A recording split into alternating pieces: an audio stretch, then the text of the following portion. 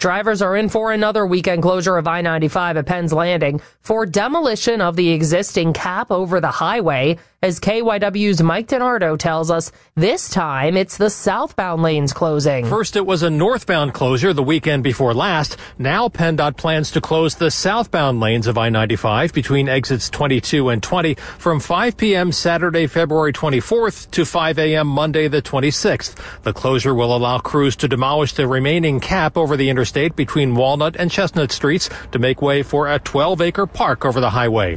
PennDOT spokesman Brad Rudolph says drivers headed south on 95 will have to exit at the Vine Expressway or to Callow Hill Street. The backups are going to be significant on all of these alternate routes, especially the local routes that use Callow Hill Street, Delaware Avenue, Columbus Boulevard, Ray Street, and other surface streets. 4 other ramps are closing as part of the work, including the Market Street on-ramp to South 95, which shuts down next Monday.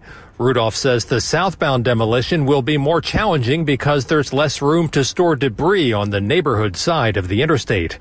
Mike DeNardo, KYW News Radio, 103.9 FM.